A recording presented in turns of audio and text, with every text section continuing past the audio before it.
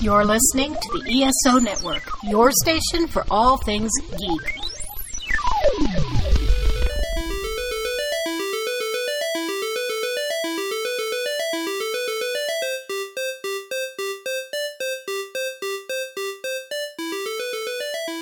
Everything's fine. Everything is fine. I get to watch spousal murder all day now. Hey, that's true. I found a show. It's called, what's it called? Literally, why do you keep asking me? I keep forgetting. I keep wanting to say Deadly Vows, but it's not that. Killer Vows is too simple. Wait for it. Fatal Vows. Fatal. Oh, I was really close with final. Okay. I was like really on the right track. And it's all about husband and wives killing each other and sometimes their families. And I dig Black Widows and Family Annihilators. Yeah. So it is the show for me. It's made for me. I was so pumped when I found it on Discovery Plus today. I'd say Discovery Plus, take my money, but you're free right now. Discovery Plus, take my nothing. All right. We're on episode 47. Mm-hmm. We're drinking some Truly Extra again to get that buzz on before we go to regular seltzer. Hit that thing. Mm-hmm. It's a little late, so we'll see what happens. Yeah, it'll probably be weird. Yeah, sometimes it gets weird. Just so everybody knows, this will come out the Tuesday after Falcon and Winter Soldier. So, can't tell you what next week is going to be like. It is what it is. Okay. So episode 47. I'm Brittany Vitrino. I'm Martha Bartlett. And this is But First, Let's Talk Nerdy. Clink. Yay! Clink. Crush our cans together to make a noise. Do a clink. All right. So episode 47, I go first. And today, I am talking about Final Fantasy and some of their cute little creatures that they're so known for. Cute! Yay, babies! All right. So my sources today, fandom.net, Wikipedia, Gamerant.com, and thegamer.com. And also, obviously, I've played many a games. Many a Final Fantasy games have been played. So, in case you live under a rock. Not impossible. Final Fantasy is a Japanese science fantasy media franchise created by Hironobu Sakaguchi and developed and owned by Square Enix, formerly Squaresoft. The franchise centers on a series of fantasy and science fantasy role-playing video games. The first game in the series was released in 1987. And that's when I was born. Oh, look at that. And I think there's 15 main ones now. That sounds right. And then a bunch of like side games, and some have sequels and yada, yada, yada. The franchise has since branched into other video game genres such as tactical role-playing, action role-playing, multiplayer online role-playing, racing, third-person shooter, fighting, and rhythm, as well as branching into other media, including CGI films, anime, manga, and novels. Final Fantasy installments are generally standalone, each with different settings, plots, and main characters, but the franchise is linked by several reoccurring elements, including game mechanics, reoccurring character names, and many reoccurring creatures. Yay! Each plot centers around a particular group of heroes who are battling a great evil, but also explore the characters' internal struggles and relationships. Characters' names are frequently derived from history, language, pop culture, and mythology of cultures around the world, and the mechanics of each game involve a similar battle system and maps. So the Final Fantasy video game series is both critically and commercially successful, selling more than 159 million software units worldwide, making it one of the best-selling video game franchises of all time. The series is well known for its innovation, visuals, and music, such as the inclusion of full motion videos, the FMVs, photorealistic character models, and music by Nobu Uematsu. And it has popularized many features now commonly known in role-playing games. It also popularizes the genre as a whole in markets outside of Japan. A little fun fact, which I know I've told you this before. I might have even said it on the show before because I've done 2 other Final Fantasy topics. What are you going to do? But we're going to repeat it. We're going to repeat it just in case. Final Fantasy was named Final Fantasy because back in the 80s, Square was about to go bankrupt and they only had enough resources to make one last game. They named it Final Fantasy, but it ended up being such a huge success that it saved Square. Turns out it wasn't the Final Fantasy. Spoilers! I feel spoiled for something that happened when I was born. So, as I mentioned before, the games tend to be set in their own separate worlds and have their own set of characters. There are things that link each game together, and one of these are some of the very cute creatures that Final Fantasy is known for. Babies! Such as the Moogle, Chocobo, Cactuar, and though not as known, my favorite is the Poo-Poo. These creatures are going to be what I'm talking about today. Yay, cute shit. So, Moogles, that's where we're starting. Yay. It's most well known, my cute little buddy there. Mm-hmm. The Moogle is a recurring race in the Final Fantasy series. They first appeared in Final Fantasy III and have appeared in some capacity in every main series game since, with the exception of Final Fantasy IV. Yeah, random. Moogles were created by object designer Koichi Ishii. 2 eyes. Ishii? Yeah, I'm not sure. Yeah. All right. So he stated they were based on creature idea he drew in elementary school based off of an all-white koala. Oh, first of all, that's cute. And second of all, that's even cuter. Like, some dumb elementary school kid being like, I'm going to draw a white koala. And then it turns into like a fucking, oh my God, that's the cutest. That's so cute. I love that. In an interview with Hiromichi Tanaka, the producer of Final Fantasy III, he stated that the Moogles were only meant to be a race of cave-dwelling people and were not originally planned to be the series mascot. Additionally, the Moogles were inspired by Dungeons & Dragons, specifically the infravision ability to see in the dark used by non-human races such as elves and dwarves. Which is clutch. Moogles are one of the Final Fantasy series mascots alongside the Chocobos and the Cactuars, which I will talk about later. Mm-hmm. They have appeared in numerous merchandise and dolls of them have actually appeared in games themselves. Merchandise and dolls should be a Guys and Dolls. When you see a guy, yeah, you can bet that he's doing it for some doll. God damn it. I was in that. We did that musical for high school. That's how I know some of the words. So cute, and I hate you.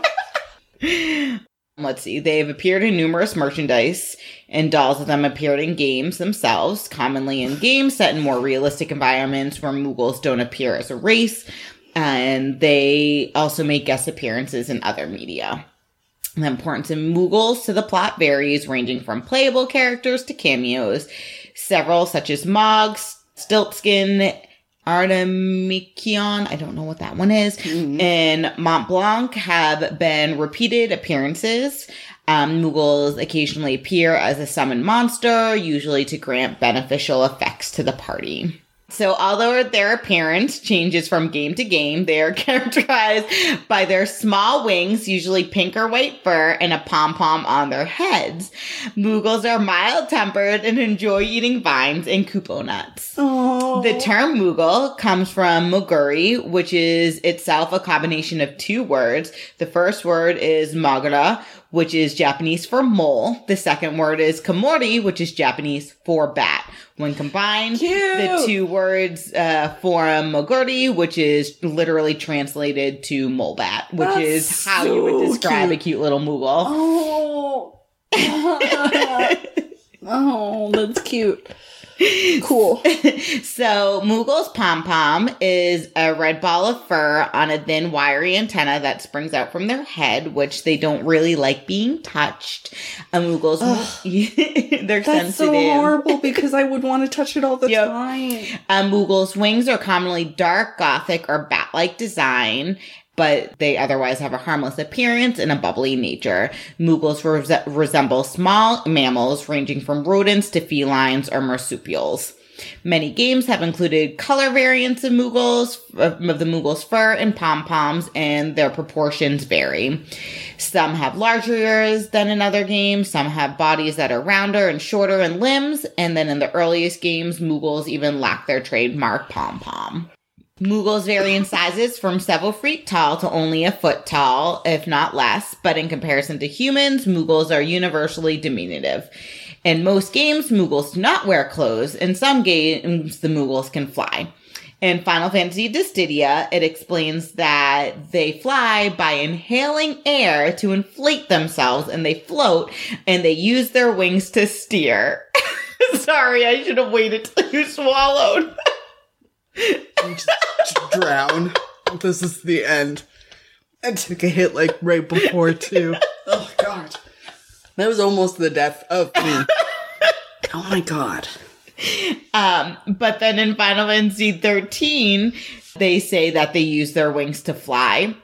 And it's believed that they can also fly several meters above the ground, but are simply too afraid to do so they don't go that high. Well, what the fuck?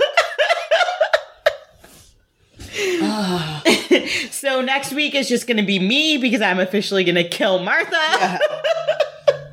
All right. If this doesn't kill me, doing the art for it next week will absolutely fucking kill me. Okay, so a common theme in Moogle's name is based off the word Mog. In Japan, the Moogle Mog from Final Fantasy VI is known to have stated that his blood type is black-footed duck type. So this suggests that Moogles even have different blood types in their own Moogle terminology because they're cuties. I like that. Black-footed duck blood. What the fuck? Moogles are intelligent and industrious, though in some games they are wary of human contact. Because of their size, many playable Moogles specialize in gadgetry, tinkering, and engineering. Even in games where Moogles do not mind humans, they often maintain separate societies. Though in many games, Moogles are the main source of communication across long distances, a feat often attributed to the Moogle mail service, Mognet. You can write notes and give them to them, and they'll send your letter for you. I hate my And then they'll give you letters. Like the cutest carrier pigeon ever. Yep. Yeah. Mm-hmm. Fun fact about carrier pigeons that I learned from Snapple. The last carrier pigeon that ever lived was named Martha.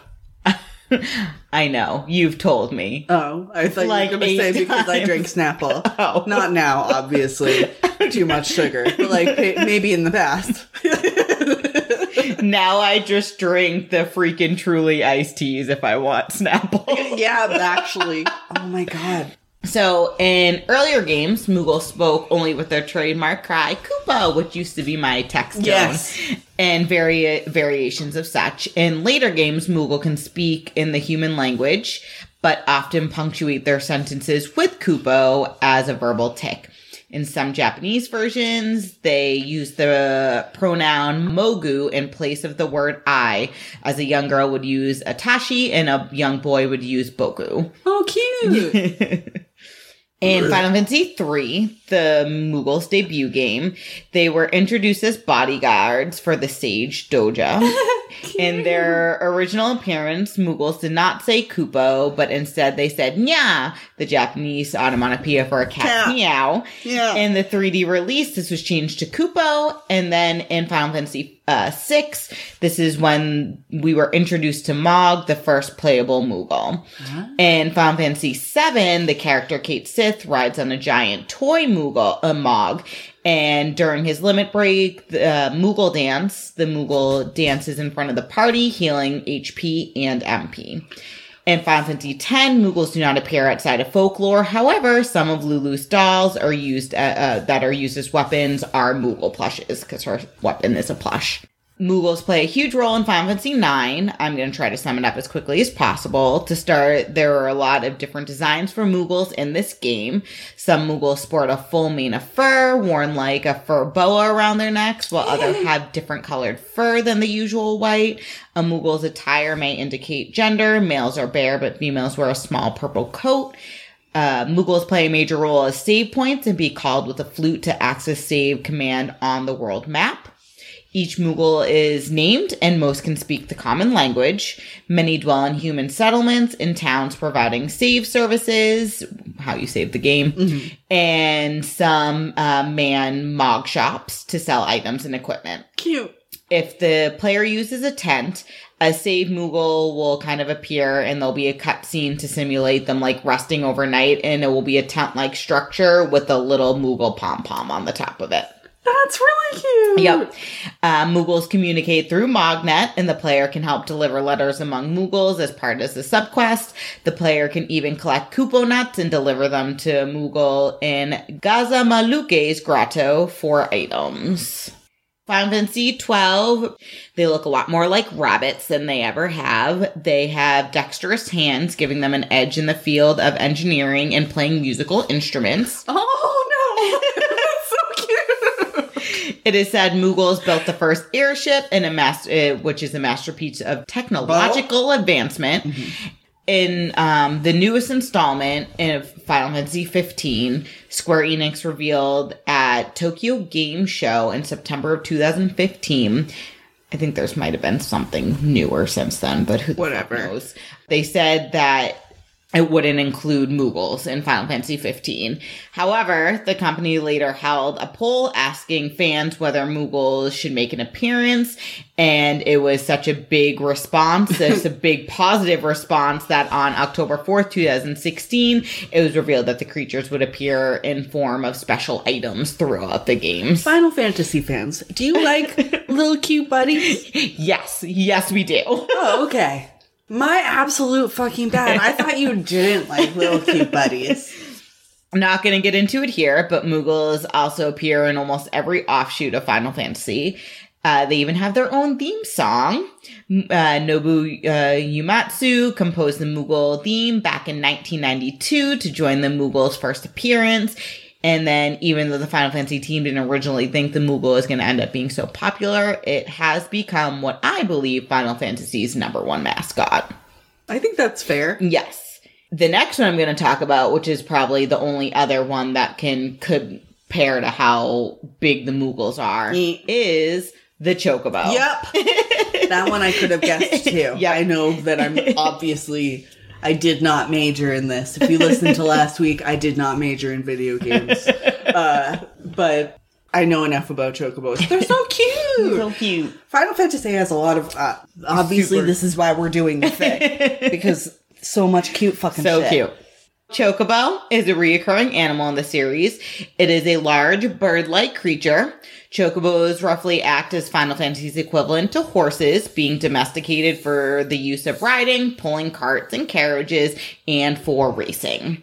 Since their first appearance in Final Fantasy II, they have appeared in every game in the series in some capacity, are a mainstay, and thus could be considered the series mascot. The character Chocobo also serves as the protagonist of the Chocobo series, that is a spin-off. About a phenomenon or the results of such thinking. What? I said series, and Siri thought I was talking to her. Bitch, fuck off. All right.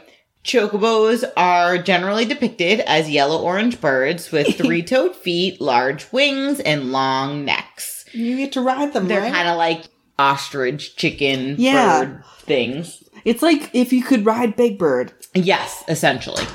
Oh my god, right. Actually, I don't think I ever made that comparison until now, and it really clicked in my brain. So, Chocobos were influenced by the design of the horseclaw creatures from Miyazaki's 1984 animated film Nausicaa, of the Valley of the Wind. Oh my god. Yep.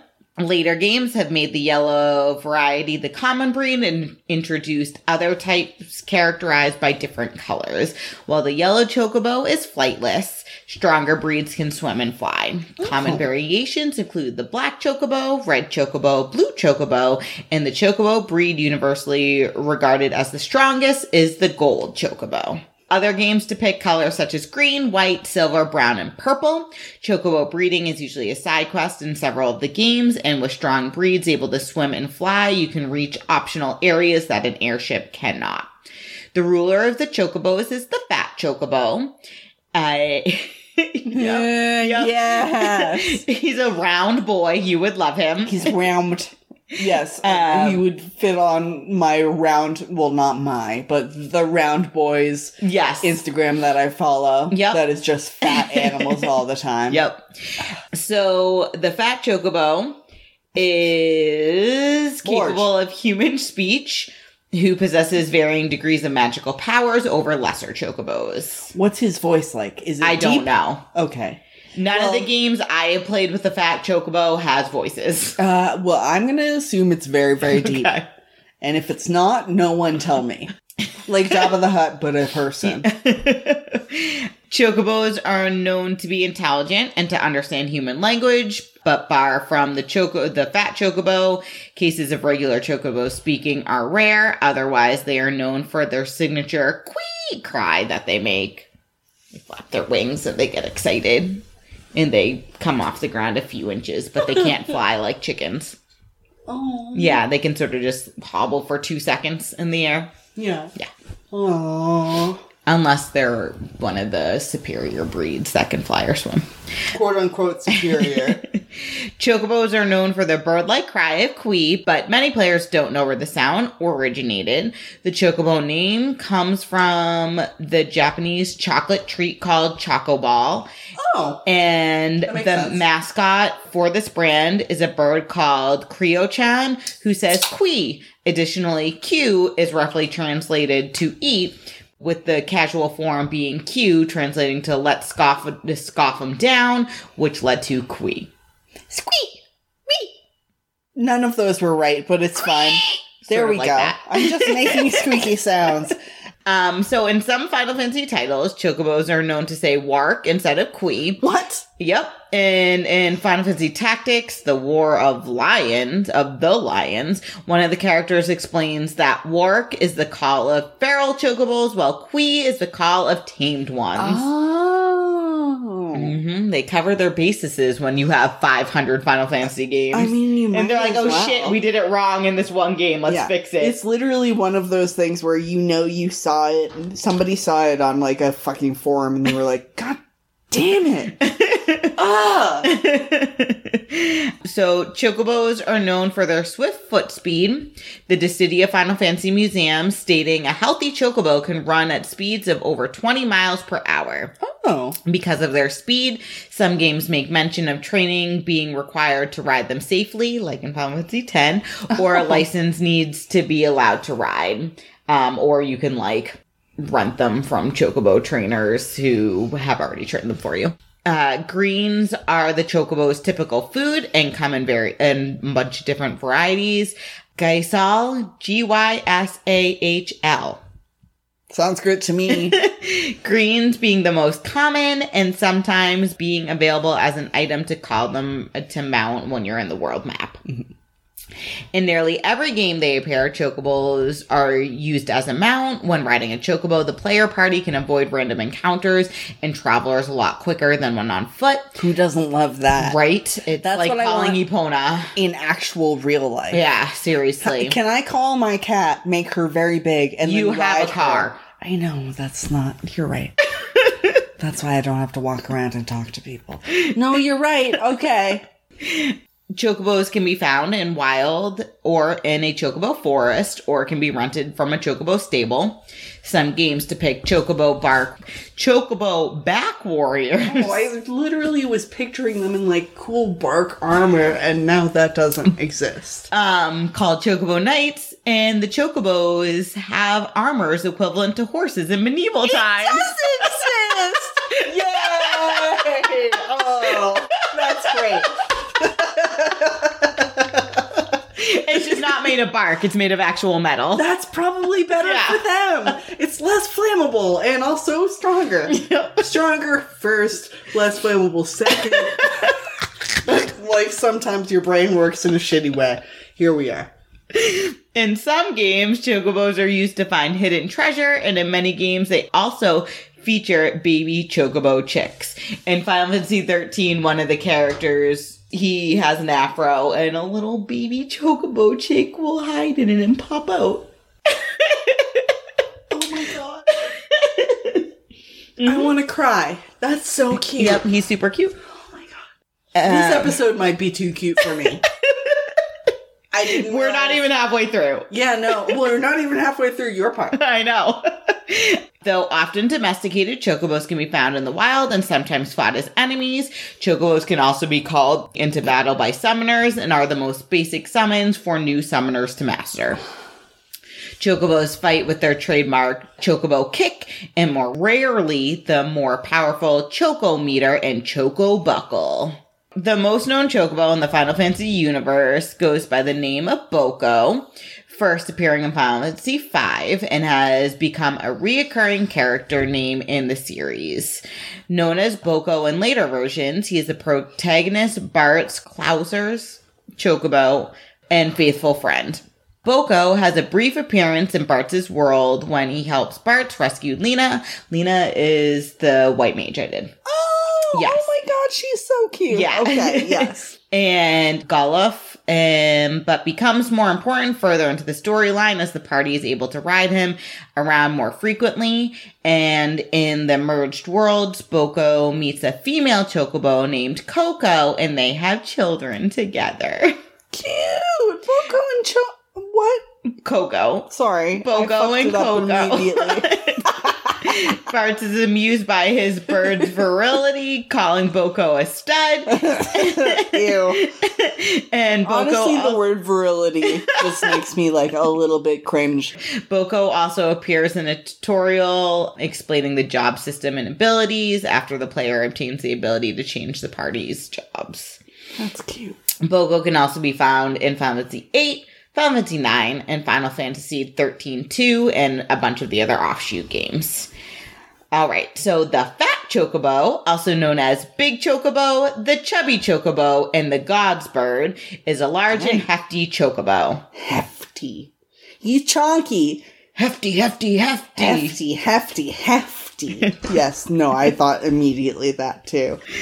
All right, so in some depictions, the fat chocobo is the leader of the chocobos. In the earlier games of the Final Fantasy series, when the player's inventory is limited, the fat chocobo can store a vast quantity of items. It also appears as a summon whose attack involves landing on an enemy party, but the player cannot summon the fat chocobo through conventional means. Our cute little round boy can be found in games. Our cute big round boy. Little round boy. He's not chumby.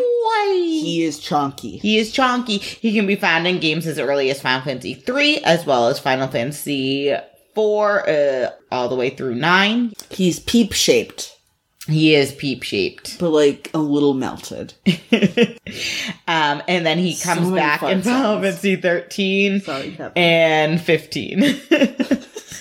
Chocobos, like Moogles, are one of the most known mascots for Final Fantasy. They as well have their own theme and even made appearances in Smash and Kingdom Hearts. And, I mean, who doesn't like to ride a giant chicken bird? I mean... He's a classy chicken. He is a very classy chicken. Can confirm. Classy chicken. The chickens discussed last week, not classy. Incredibly unclassy. Fucking rude. They don't know any forks. They look at all of the forks and then they just smash their head into things. I mean, why are you so mad at me when I keep hitting you with my sword? Why are you so mad at me when I try to, like, grab you and fly places? Why are you so mad when I just chuck you at one another? But also, why are you so mad when I try to return you to your, like, fucking owner and then you're like, I just want to kill you. And I'm like, I'm just trying to get you back to somebody who maybe loves you. Not me. You rude fucking I would birds. eat you in a heartbeat, but I can't fire blast you or whatever. And if I can, I just get fucked up. You just attack me more. This will be Kevin's, like, introduction into all Zelda games, and now he's gonna be addicted. They're gonna fucking attack you. Don't do it. Cuckoos are the scariest way to die in the Zelda game. Actually, though, I know, like, people have fears of things, but also, like, have you considered being pecked to death? by like 1,000 billion terrible birds who will absolutely fuck you up. And who can, even though you're the fucking hero of time. Yeah. I don't think we yelled about this last week. We should yell about it now. Blah! Okay, that's all. All right. Next up, we have the Cactuar. Yeah. The Cactuar is a recurring creature. They are a feature, I guess, in Final Fantasy series that appears as an enemy and as a summon. Cactuars are little cacti, typically depicted having stiff arms and legs. 3 black holes in their face representing 2 eyes and an oblong mouth, and 3 reddish quills on the top of their head. They have their own language, mostly consisting of variations of the word gekka, which resembles squeaks and warbles. Like gekka, gekka. Cactuars in Final Fantasy X appear to also be able to speak Elbed. In their original appearance in Final Fantasy VI, they are known as Cactrots. And then in Final Fantasy VII, they were renamed Cactuar, ER. Twir. While the fake Cactuar was named Cactuar. And then later games, Cactuar became the standard name for the regular Cactuar. Cute. Other variations include Quacktar, which is Quactaar, Cactuar with a K, Cactuar, and then Cactoid. Other languages refer to them as Pampa, Kaitis, and Cactio. According to an article in VJump in February 1997, the Cactuar was designed by Tetsuya Nomura based on a doodle he drew on a notebook when he was in high school. Oh my god! They resemble Japanese haniwa, which is a clay figure made for ritual and funeral purposes. They bury them with them in Japan, and that could also make sense because later Cactuars bury themselves in the ground. Cute. And when they like a little crab? I guess. Well, I mean, obviously they are plants, but also I lived up by the sea, and if you've ever seen a crab bury themselves, it's really fucking cute. Well, you'll get into battle, and they'll just be their little thingies sticking out of the Do they the ground. scoot in? There's sand that brushes up in the air as they dig themselves into the Kind of ground. crabby. Yeah. Cactuars are fast and tough to hit. They're very, very fast. Their HP is usually low, but their defenses are high, and they often yield large amounts of gil and EXP, which is experience points for you nerds who don't know. What's gil? The money in Final Fantasy. It was I know EXP. I have no fucking idea what gil is just the currency. gills. And that's one of those things that is also through all of the Final Fantasies. The currency is always gil. Often they counter most attacks with their 1,000 needles, which always deals 1,000 HP of unblockable damage. That includes no matter what your defense is. In some games, such as Final Fantasy IX, Cactuars may be underground and will only counterattack if they are hiding. Other games have stronger versions of this attack, such as 10,000 needles. Cactuars are often weak to water, though. In most of the games, they appear to have a side quest involving the Cactuar. These side quests usually lead to great rewards. Sometimes it's how you get the giant Cactuar as a summon, and other times it's how characters will get an ultimate weapon. And since their first appearance in Final Fantasy VI, they show up in every game after that, and there's also a whole bunch of the adjacent Final Fantasy games that they show up in. On top of the mainstream games and the side games of the Final Fantasy series, they can be found in other universes as well. They're in Kingdom Hearts, which is pretty Final Fantasy adjacent, but still. And they're also in a couple of Mario games, Dragon Quest, and in Monster Hunter and Assassin's Creed, there are little Easter eggs for fans to find. Cute.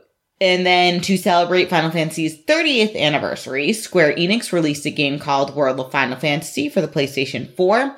In this homage of the game, there is a minor Cactuar that can speak and is simply known as the Cactuar Conductor.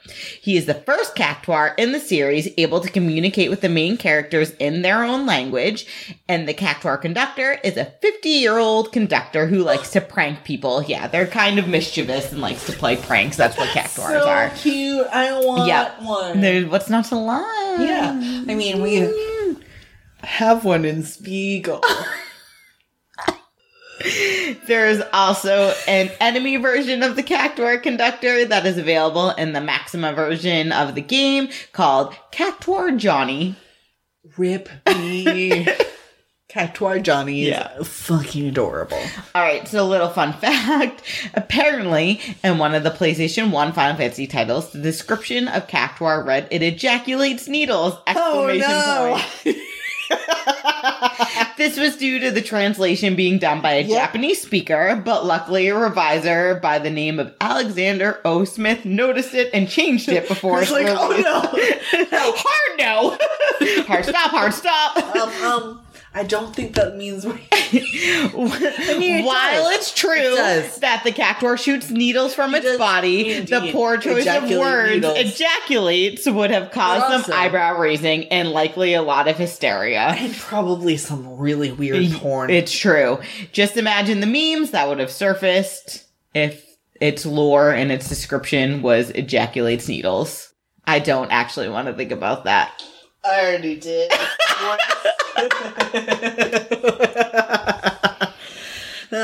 All right, so don't quote me on this, but even though I don't believe the Cactuar has a specific theme, it is, and always will be, one of the most important and one of the most remembered creatures of the Final Fantasy universe. So the last one I'm going to talk about, and probably the least known of the others, but is my favorite, is the Poo-Poo. Poo-Poo is a small blue alien. It's P-U-P-U. Thank you. Oh my god. So you know somebody has spent too much time with you when they can see your how does that spell face. And that's not even words. So the Poo-Poo is a small blue alien that first appeared in Final Fantasy VIII, abducting various objects on the world map. It has since made minor appearances in the other games. They're a little small blue alien that you encounter in spaceships. They almost appear to be like glowing. They're that kind of blue. A very basic body with just 2 arms and 2 legs, a little fat body, and just scribbles for eyes. Literally, if you look at them, it's like you would scribble a circle. And then their head is kind of water drop shape, and then he has a little antenna with a glowing little yellow tip. Cute. I'm assuming he phones home with. That was the most, my most obnoxious laugh of this podcast. So after Probably not true. Kevin, confirm or deny.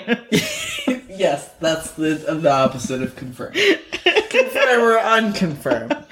Deconfirm. So after encountering Poo-Poo's flying saucer around the world, the party destroys the craft, leaving the Poo-Poo to beg for elixirs to recover. This is all in Final Fantasy VIII. If the player appeases the alien, they get a one-of-a-kind triple triad card, which is part of the card game of Final Fantasy VIII.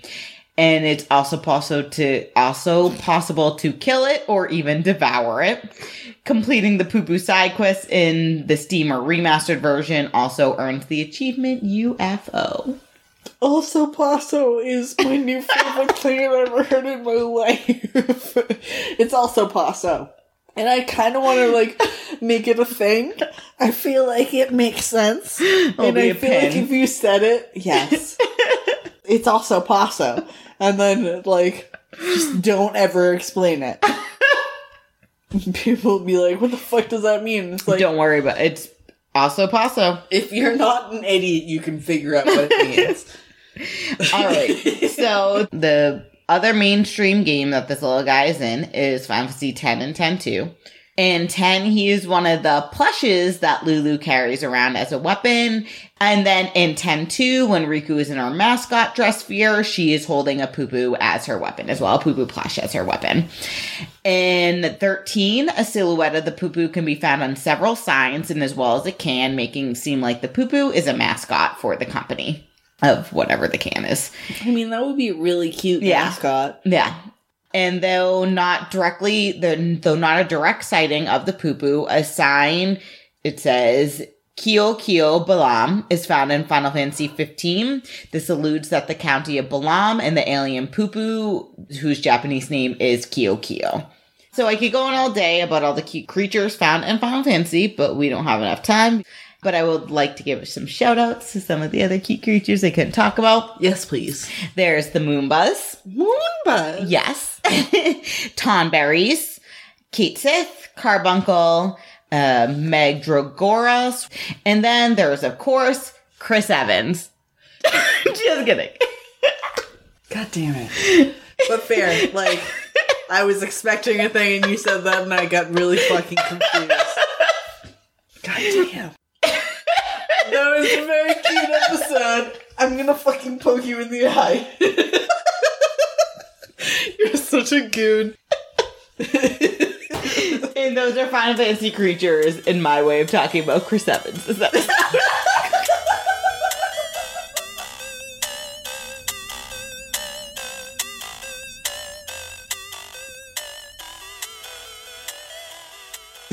Crisis for the geek kind. Top geek officials admit they underestimated the hipsters' defense capability. Join the geek revolution and save the galaxy. Geeks from all over the globe are joining up to fight for the future. They're doing their part. Are you?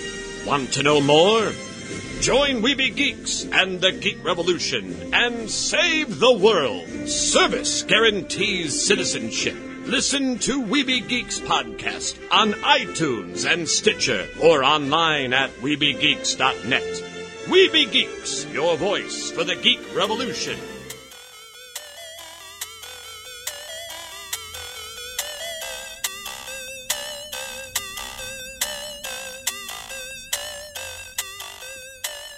Okay, anyways, what are you talking about today?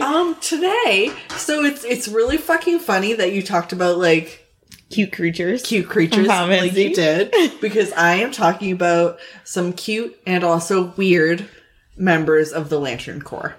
Oh. Mostly Green Lanterns, but, like, there are some exceptions. Some people that I would consider inducting into our Bestest Boy Club. Bestest Boy Club. So yeah, some Bestest Boy candidates and also some other weirdos. I love it. Yeah. First of all, it's, like, weird that it's taken me so long to talk about lanterns, because as much as I hate Hal Jordan, who's a fucking tool, the rest of them are pretty fucking cool. They have some killer storylines. They're not all, like, incredibly crossover driven, which I fucking hate. Not to mention, it is filled to the goddamn fucking brim with D-listers. My favorite! True, it is your favorite. Yes, and not just D-listers, but D-listers with fucking, like, backstories. So they're not just, like, somebody who they put in the background and then they said two things about. They all have, like, things that happened in their pasts. Ugh, my jam. So, Green Lantern basics. So the Green Lantern Corps is an intergalactic police force dedicated to the promotion of order and democracy throughout the universe. Each Green Lantern member protects a sector and of space. So space is divided into 3,600 sectors, and each of them is supposed to have 2 for each sector. Of course, Earth is complicated and a little bitch, so sometimes we have, like, fucking 4 or some goddamn nonsense. I can't roll my eyes any harder. All, like, fucking human, because of course they're all fucking human. Well, do they have to be of the planet? They have to be of the sector of space. Okay. So they could be of our planet or any planet in this, like, chunk of space that has life. Doesn't have to be human. Definitely doesn't have to be a human dude. Or a human white dude, which most of them are. Ugh. And Hal Jordan is my least favorite. He's so boring. Yeah. Oh, God, he's brutally boring. It's the worst. So, yeah, 2 for each sector. Blah, blah, blah. So, basically, all of space is sectioned off into 3,600 sectors. I think there's some, like, beyond the, like Space Wild Wild West, I think. We're going straight to the Wild Wild West. We're going straight to the Wild Wild I kind of want to watch West. that now. Oh. But yeah, I think that's true, but that might be something that I misremembered. As we know, my memory is shitty. So, the mission of the Green Lantern Corps Also, this is going to be a fun one because how many times am I going to pronounce this as core, and how many times am I going to pronounce it as corpse? Core. Come on, buddy. The mission of the Green Lantern Corps is to protect the universe from interstellar threats of all kinds, ranging from planetary levels, so something that could annihilate an entire planet, to cosmic level threats, so problems that could annihilate an entire universe. So big problems. We're not working. I don't know. Superboy punched all of the universes and they didn't stop that. So that was a really big problem. And also, I don't know enough about that to say that they didn't or did try to stop that. But he still punched all of the universes. Oh, he did. That's the thing that genuinely happened. So their threats that they're dealing with are fucking big. It's not just like, I robbed somebody or I murdered one person. It's, I've tried to break down the entire universe, blah, blah, blah. Which is why when Hal Jordan went fucking crazy over Coast City being annihilated, the Green Lanterns were like, I mean, that sucks, bro. I know this is where you live, but also this isn't our job. Like, that is small-time shit. We are big-time shit. Their power is driven by willpower and kind of strength over emotions. Like, when your willpower beats your, like, anger or your this and that, blah, blah, blah. So once you become a Green Lantern, you get a Green Lantern, which is like your power battery of, and it powers your power ring, which create constructs out of light that can be pretty much whatever they can imagine. So if you have a good, big imagination and a lot of willpower, this is for you. So being as there's a fuck ton of lanterns out there, just like specifically talking just Green Lanterns, because if there's 3,600 times 2, there should be 7,200. Obviously there aren't. But, because, you know, people don't write that much time. And also, a lot of them die. Yeah, that will be a theme throughout the episode, so no worries. Or some worries about death. The only Green Lantern I care about is Orisha.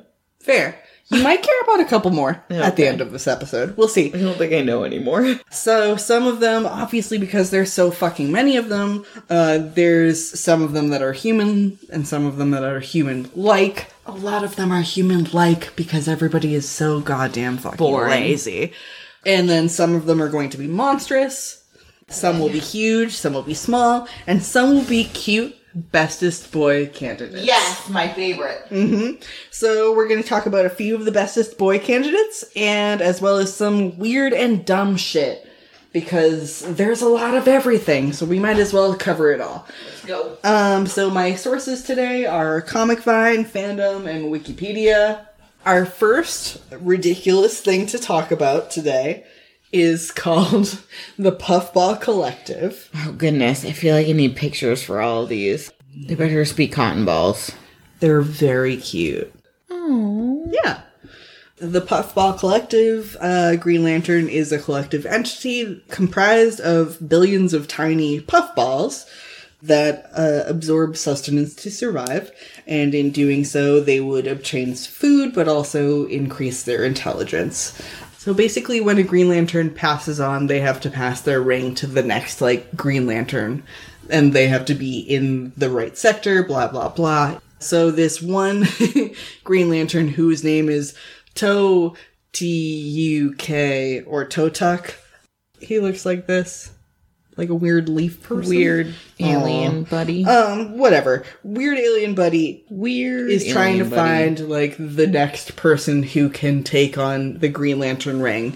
And he's doing, like, bunch of scans and is like, what the fuck? Why isn't this ring working? Everything is just kind of fuzzy. And then it turns out that, it was doing the scan correctly and that, the Guardians who were the people who first created the Green Lanterns. They're little blue dudes. That's a whole fucking episode. Poo-poos? No, they're more like shitty Smurfs. Like Smurfs, but if they were the government. I know. That's the face you should make. I hate that. You should. They're bad people. They turn out to be not great. Shock. But yeah, so the Guardians sent him to this planet, and he's scans it a bunch of times and is like, I can't find my fucking replacement, and I'm like, gonna die, what the heck? And all I can find is these billions of floating fuzzballs. And it turns out that the intelligent life form was the Collective, but because its mind was spread throughout the entire globe, it didn't have the intelligence to wield the ring, so Totuk, whatever the fuck we're calling him, decided that he would join the Collective in death, and it would absorb his intelligence and memories and willpower. And now the Puffball Collective is an entity comprised of millions of Puffballs, and each of them has the power of Green Lantern. And the Collective sector is one of the safest in the universe. They look like tons, so for those who are listening, though we'll have pictures, they look like tons of little There's gonna be a lot of tennis pictures balls. this week. Yes. All the with little like a fuzzy Green Lantern animals. logo. Like, they're little cuties. I'm not sure that they're 100% best display material, but I think we're getting there. So next member we're talking about is Bzd, which is BZZD, just in case you're a spelling nut like me, which I know you aren't, but listeners might be, who knows.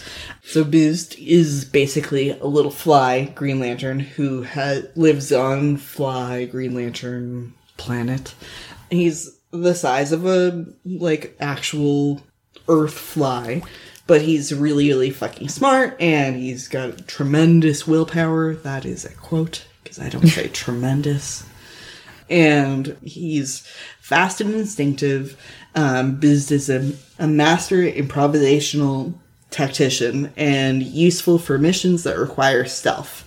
He enjoys being underestimated because a lot of people are like, you're a fucking fly, what the fuck are you gonna do? And he's like, just own your goddamn ass, bitch. But it's fine. Hold on just a fucking second. If you can hold my flower, bitch, I will absolutely destroy you. And when his ring can't solve the problem, Bzd can fall back on his natural stinger, which releases powerful venom, which can incapacitate creatures that are many times Bzd's size. Bzd. Bzd. It's hard to say something with an S on the end that has no vowels. One of Bzd's storylines is that Mogo, the planet Green Lantern, who I'm not talking about today, though he is kind of cute. He's a planet that's a Green Lantern. That's kind of adorable, but not in the same way that I'm looking for today. But he realized that Mogo had been infected with a yellow spore that had ties to the Sinestro Corps, and the Sinestro Corps... Damn it! Oh, it took so few times. None of that is the right word. That wasn't the right word either, Martha. I know, I leaned in. I knew it was bad, so I just figured I'd fuck it up forever. There was a spore that had ties to the Sinestro Corps. Once infected, the spores caused Green Lanterns to act irrationally and experience fear.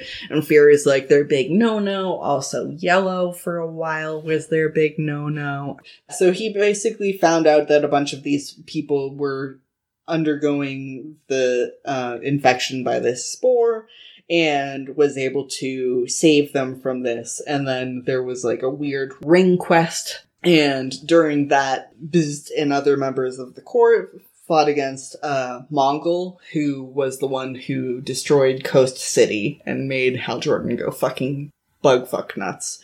Not specifically bug fuck nuts. This was poor choice of words at this specific time in my life. So Bzd flew inside Mongol's mouth and attacked him from the inside, and he distracted Mongol long enough for the rest of the Corps to defeat him, because he is a boss. And unfortunately, the task proved too much for Bzd's physical body, and he died a hero's death. So, rip Bzd. Okay, cool. Next member is our only non-Green Lantern for today, but also one of my most faves, which is probably not surprising at all, anyone who knows me. So Dextar is a Red Lantern, a Lantern of Rage instead of willpower. He's also an Earth Cat. So he's the Red Lantern for Sector 2814. He's basically supposed to be like a Russian blue cat that like ended up becoming more alien and stuff like that. But so his story was he was a kitten in a litter of 5, and he was adopted from the Brooklyn Animal Shelter. His new owner loved Dexter because he was always there to keep her company, and she even said that Dexter made her life a lot better, and that he would probably say the same thing too if he could speak, which I frequently say about my cat. Luna doesn't say that about you. She can't feed herself, so she has to. Fuck you, Luna. Remember when you wanted to throw Luna out of the window the other day? Every morning? Remember when I wanted Remember when I had to go get Luna like she was your child to give you a break? See, this is what, one of the, like, anytime anybody's like, are you sure you don't want kids? I'm like, I want to throw my cat out of the window sometimes. I want to throw my cat out of the window, and she's, like, mostly cute. So one night, a burglar broke into their apartment in Brooklyn, and Dexter scratched him. And as the burglar screamed in pain, Dexter's owner woke up and called for help. The only cat ever to defend their owner. Luna would not. Oh, absolutely not. She'd be like, hey, you gonna feed me? Yeah. Okay, so as the burglar screamed in pain, Dexter's owner woke up and called for help, and unfortunately help never came. I was gonna say, don't call for help, call fire. True. Actually true. The next day when the police came to investigate the murder, one of the cops kicked Dexter out, saying that he could contaminate the crime scene because cops are terrible, and Never like, can they do their jobs ever. Like, yeah. Well, it's one of those things, if you went to the person who owned the apartments, they would have shown you the paperwork, there would have been a fucking cat on there. Well, they would have known there was a cat there anyways, because there would have been a litter box, and there would have been cat toys, and there would have been cat food, and there would have been a cat dish, and there would have been obvious signs that there was a cat.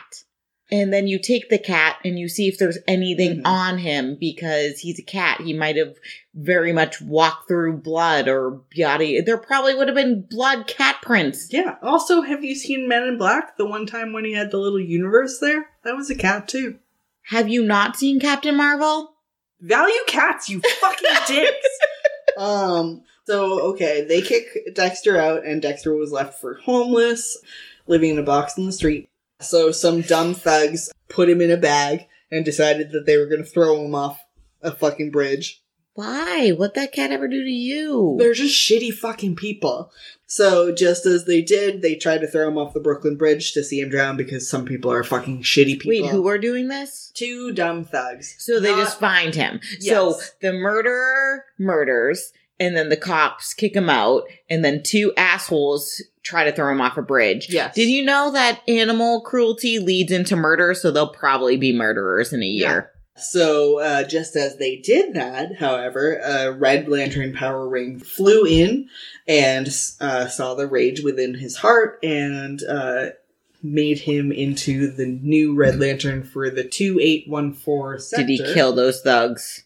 And he embraced his new identity as Dexter, and then he fucking murdered those thugs. Good. Red Lanterns, how that whole thing happens is that their blood is replaced by, like, burning Lava. rage, basically. Lava. It's essentially like acid, but it's actually like anger. And then they just vomit that fucking shit onto anybody. And then that person just melts and is... Lava. Yeah. I'm just going with lava. Lava, acid, it's 6 of one, half dozen the other. Which way do you want to damage your shit? It goes both ways. So if you could create lava and acid into one thing and have the damage be both fiery and also, like, acidic, yes, that would be the thing. So he kills the thugs. Good. He remembers his owner's kind words, and Dexter has coherent thoughts now that he has the ring, and he vows to find the his owner's exactly and kill her murderer. But so Dexter was drawn because one of the artists, Shane Davis, was like, "What is the weirdest thing that I could draw vomiting up like fire, death, blood, blah, blah, blah. And it was a cute, fuzzy animal that was literally his cat named Dexter. I love it. Yeah. So it was drawn as a joke. And then, like, memes went fucking crazy with it as, like, Rage Cat and Ruffles and Puke Cat and all the, like, weird lolcats nicknames. And then they were like, okay, we'll make it into an actual fucking thing. I think he's best boy material, even though he's not necessarily a good guy. Oh no, Nibbler ate all of those animals. in Okay, that I first guess episode. being a good guy isn't that important. Episode of Futurama. Okay, so next up we have Chip, which is spelled CH''P. Why? Because whoever did Green Lanterns during Think like that- the 80s had a fucking boner from apostrophes in the biggest goddamn way. Like this and several of the other ones, Biz did not have any I'm apostrophes. surprised. I was too. I had to re-look back and be like, oh, okay, I guess I'm wrong. Chip, he's a native, but from the planet Pleven, which is H''Lven. So, which is basically mostly sentient squirrels, which is pretty fucking cute. So how could DC possibly make this weird? I don't know. So Chip participated in the defense of his home world from an invasion by the Crabster army, which I assume is crab people, but They better be fucking crab people. the picture, I could not find a picture of them, so if they're not crab people, no one fucking tell us. I don't care.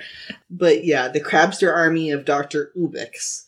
He was captured and sentenced to death by Dr. Ubix, but one of the Guardians of the Universe. So the shitty government Smurfs, usually bad. There's like 2 of them that are like tolerable. This might be one of them. But he comes and secretly inducts him into the Corps and gives him the power ring of his predecessor, another fucking squirrel, who had fallen during the invasion into his world. So using the ring, Chip is able to defeat Dr. Ubix and free his world. Yay!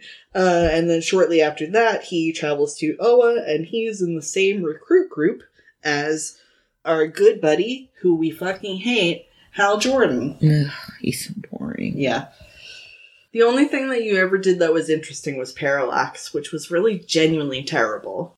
But yeah, so he went on to become the Green Lantern of 1014, Sector 1014, and became good friends with Hal, Mogo, Salak, and other members. And then while he was on 11, he maintained a secret identity until he married his longtime girlfriend, Minnie, which is M''NN''E. I know. I'm gonna throw myself off of our balcony. We haven't even gotten into the part where I know things are going to be worse for you. Where I specifically was like, these are terrible and I'm putting them in for Brittany. We haven't gotten there yet. We will, though. So, he marries his longtime girlfriend, Minnie, and then while he's not serving the Guardians on Oa, Chip is defending Pleven from various threats, many of them engineered by his old nemesis, Dr. Ubix. Chip's history as a Green Lantern, though, got wonky as fuck because of his participation in the Crisis on Infinite Earths. Yep. We can't seem to get away from this fucking shit. No fucking shit because it's fucking DC. Mm-hmm. Turns out, when you, every, 15 years, smash all of your worlds into one world, it doesn't work out super well. Hey,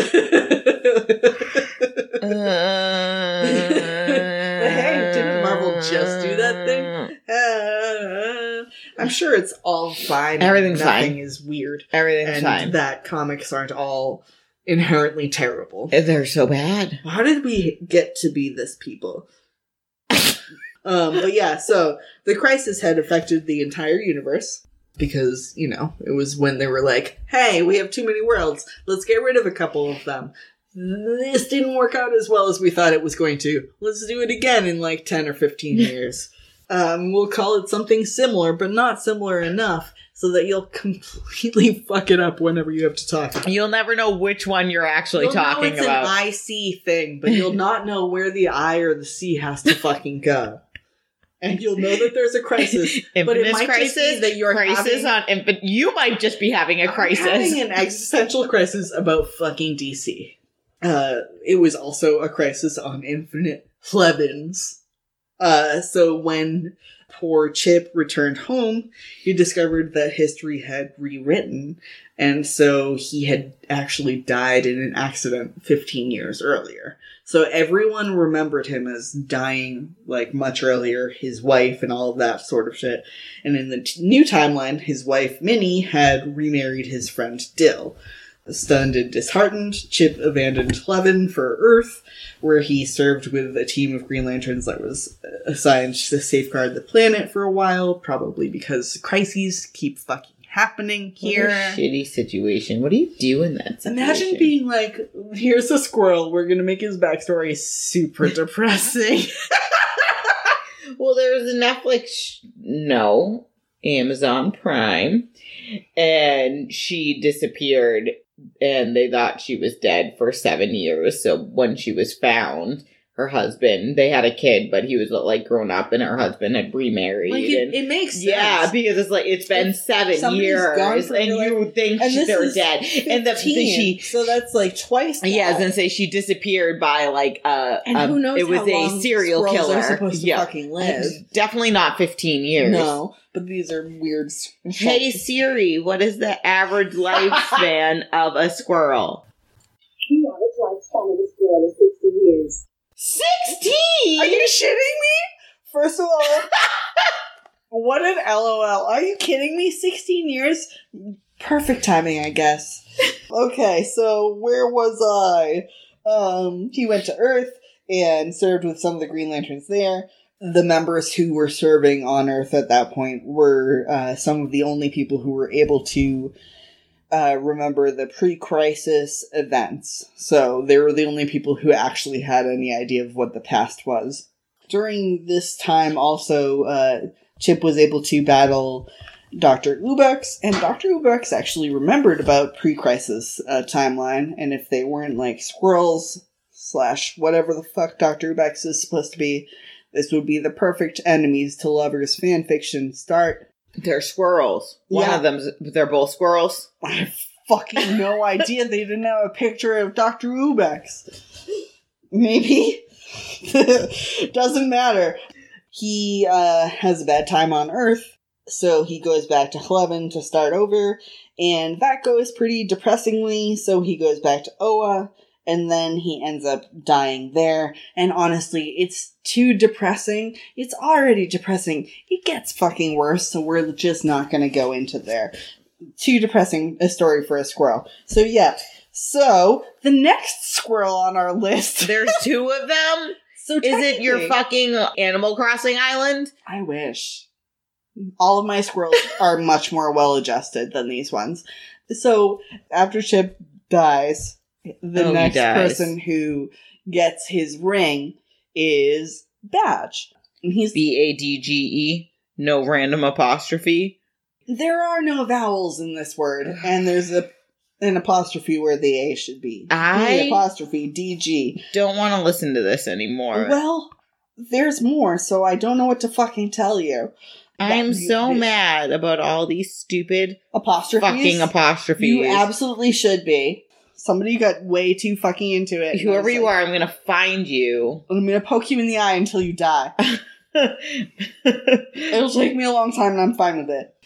Badge, hailing from Levin, like his predecessor, Chip. He first sees action. There's a spider guild that invades Oa. He later participates in the defense of Oa when it is attacked by Superboy Prime, and later when it's attacked by the Sinestro Corps. When he punches Earths. I can't remember. Universes. I literally whatever need the fuck it is. Reread that comic so that I can... Are you sure? I'll fall on this shitty fucking sword for the both of us so that I can make appropriate and accurate jokes about it. He also is in the Sinestro Corps War, and he's good people. So Badge is not tragic and is just a squirrel. Yay. So we can put Badge in the bestest boy, and we don't have to worry about poor Chip and his sad, sad life. Let's not think about it. So, next up we have Gnort. Gnort. Where's the apostrophe in that? It's right after the G. Gnort Esplanade Sneemaschner. How do you spell that? Just do Gnort. You won't need the rest of that fucking shit. That's just his last name, I guess. Basically, he's like a dog that's a person. He's a dog that stands up. He's not a dog that's a person. He's a member of a canine race from the planet Gnut. And he's an officer in the Green Lantern Corps. So before joining the actual Green Lantern Corps, he and his uncle were actually given their rings by Puglockians. And they better just be pugs. It's a race of corrupt space clowns. I'm so mad. Yeah. That is how... It's Pog. With an O. P-O-G. I feel like they're trying to talk about that one clown, Puglockians. But we were just talking about a dog race. Yes. The dog race is Gnort and his whatever the fuck they're calling each other. I don't know. They're a canine race from the planet Gnut. So Gnort, before he actually became an official Green Lantern, and also his uncle, Gnuman, were given their rings by Puglockians, who is the space clowns. And basically, they were fake rings, and the whole thing was to make the Green Lantern Corps humiliated, but Gnort was able to be like, no, this is dumb, and tell the Green Lanterns about it, and because of that, they were able to defeat them, blah, blah, blah, and also because of that, Gnort was inducted into the actual Green Lantern Corps at the behest of Green Lantern Guy Gardner. Guy Gardner was like, he's the actual hero in this, and it's like, every part of this is stupid, but here's always a pat on the back, little buddy. Always. But for the most part, like, Gnort is one of those people who is the comedic relief in a lot of, like, Green Lantern things where things are going fucking crazy. He's also he's a big dumb boy, but he's a good boy. He's a dog. Yeah. In some of in the Batman the Brave and the Bold cartoon, they have an episode where it's him and some other Green Lanterns and Sinestro as still a Green Lantern, and then Batman's there for some reason, whatever, who fucking knows. That's how I feel about that. Tangentially, Batman ties all of that together because it's his fucking cartoon, so I guess it does make sense. I guess. But, so, basically, Gnort ends up making everything work out in the very end because he's a good person, and even though Sinestro is not a person.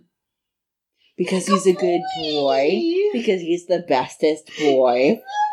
The bestest boy. But there are several times that he can't remember, like, the Green Lantern oath so that he can power up his ring. Well, he's a dog. Yes, exactly. He's a big dumb boy. So he struggles a lot with that. But at the end, he does remember it because he has it written on his fucking arm.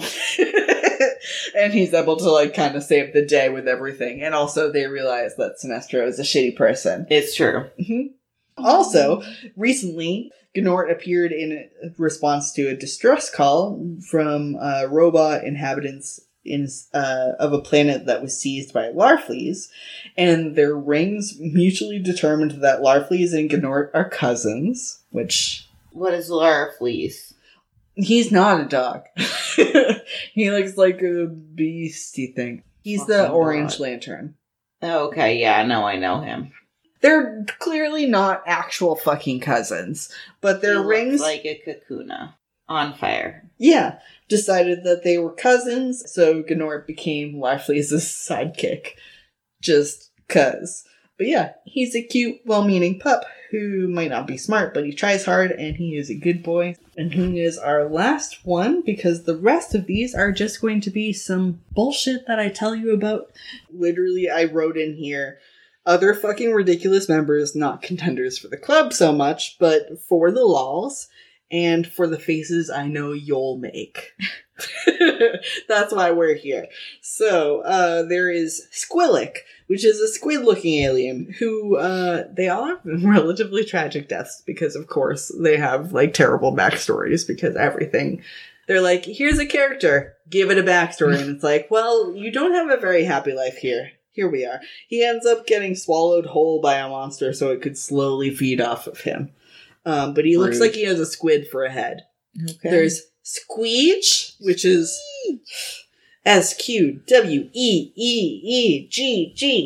which is a big whale bud.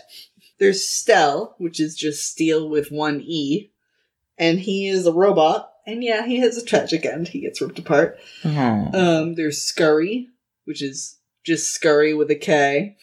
Looks like a tick, but I assume big.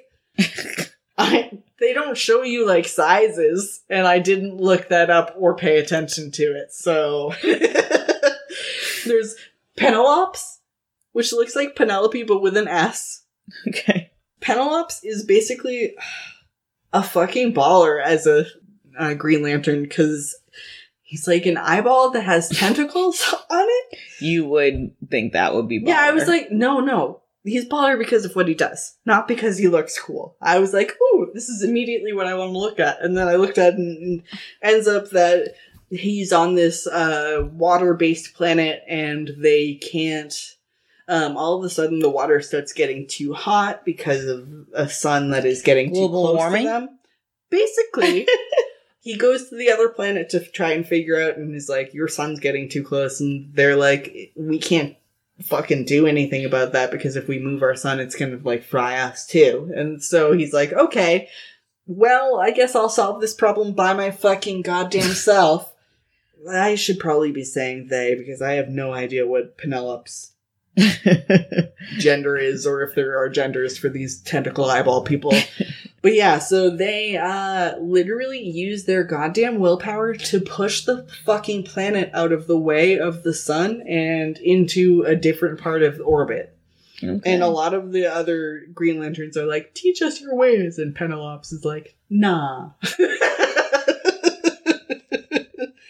I'm just thinking of an octopus, but the round part of the octopus, the main body head part, is just an eyeball. Basically. Okay. It's very close. Okay. Yeah. Muck is basically a catfish. Aww. I know, cute. KT-21 is either the worst screen name ever, or a veteran member who looks vaguely humanoid and blonde. Question mark. There was one that ended up looking like... You remember when that lady tried to repaint that Renaissance painting and Jesus' face started looking like a fucking, like, soot sprite, kind of? No. I will absolutely find you a picture of this in a second. But, it kind of, his face kind of looked like that. It's like, wow, this isn't great. There's a robot named Chad, and that's from 2016. Ugh. Come on, guys. Come on. Like, were we trying to go for that? Yes. Okay. There's Box with an apostrophe, who is a sentient black cube. And then Bluebert Cobb, who's like a blobby type thing. Is he blue? He's pink. And then the last one I have for you here is Fluzel Phlegm, which is a sentient virus. I don't... What? It's a virus that can attack people. I just imagine he looks like the fucking COVID emoji. He looks like if boogers were a person. I was very unhappy about this. But also the name Fluzel Phlegm made me laugh so fucking much. Who did this? Who's responsible for this? So yeah, I mean, it's not any of the best Green Lanterns. It's a couple of the best Green Lanterns. But it's mostly just a lot of the weird fucking side shoot ones. Random bubbies. There was another one, I forgot to mention, who's just a version of Smallpox. So, the COVID emoji. That's the COVID emoji one. You want the COVID emoji one? We got you. Bam. So yeah, that's Green Lantern. It's weird that we both did cute little creature things. When you started, I was like, I'm so excited. This is going to be so stupid. All right, everyone. I gotta pee. My dog probably wants to go to bed. I also want to go to bed. Yeah, I guess I should go to bed too. I do have to work tomorrow, I think. So that was our cute little creature episode, apparently. Yeah. It happened. We didn't plan creature it. double feature. Oh, that's going to be the title. Remind me of that. Creature double feature. All right, everyone. Make sure you rate, you review, and you subscribe. Please, please, please. On Apple Podcasts. But you can also find us on Spotify. We're also on the ESO Network and on Podbean. See you next Tuesday. God, fuck.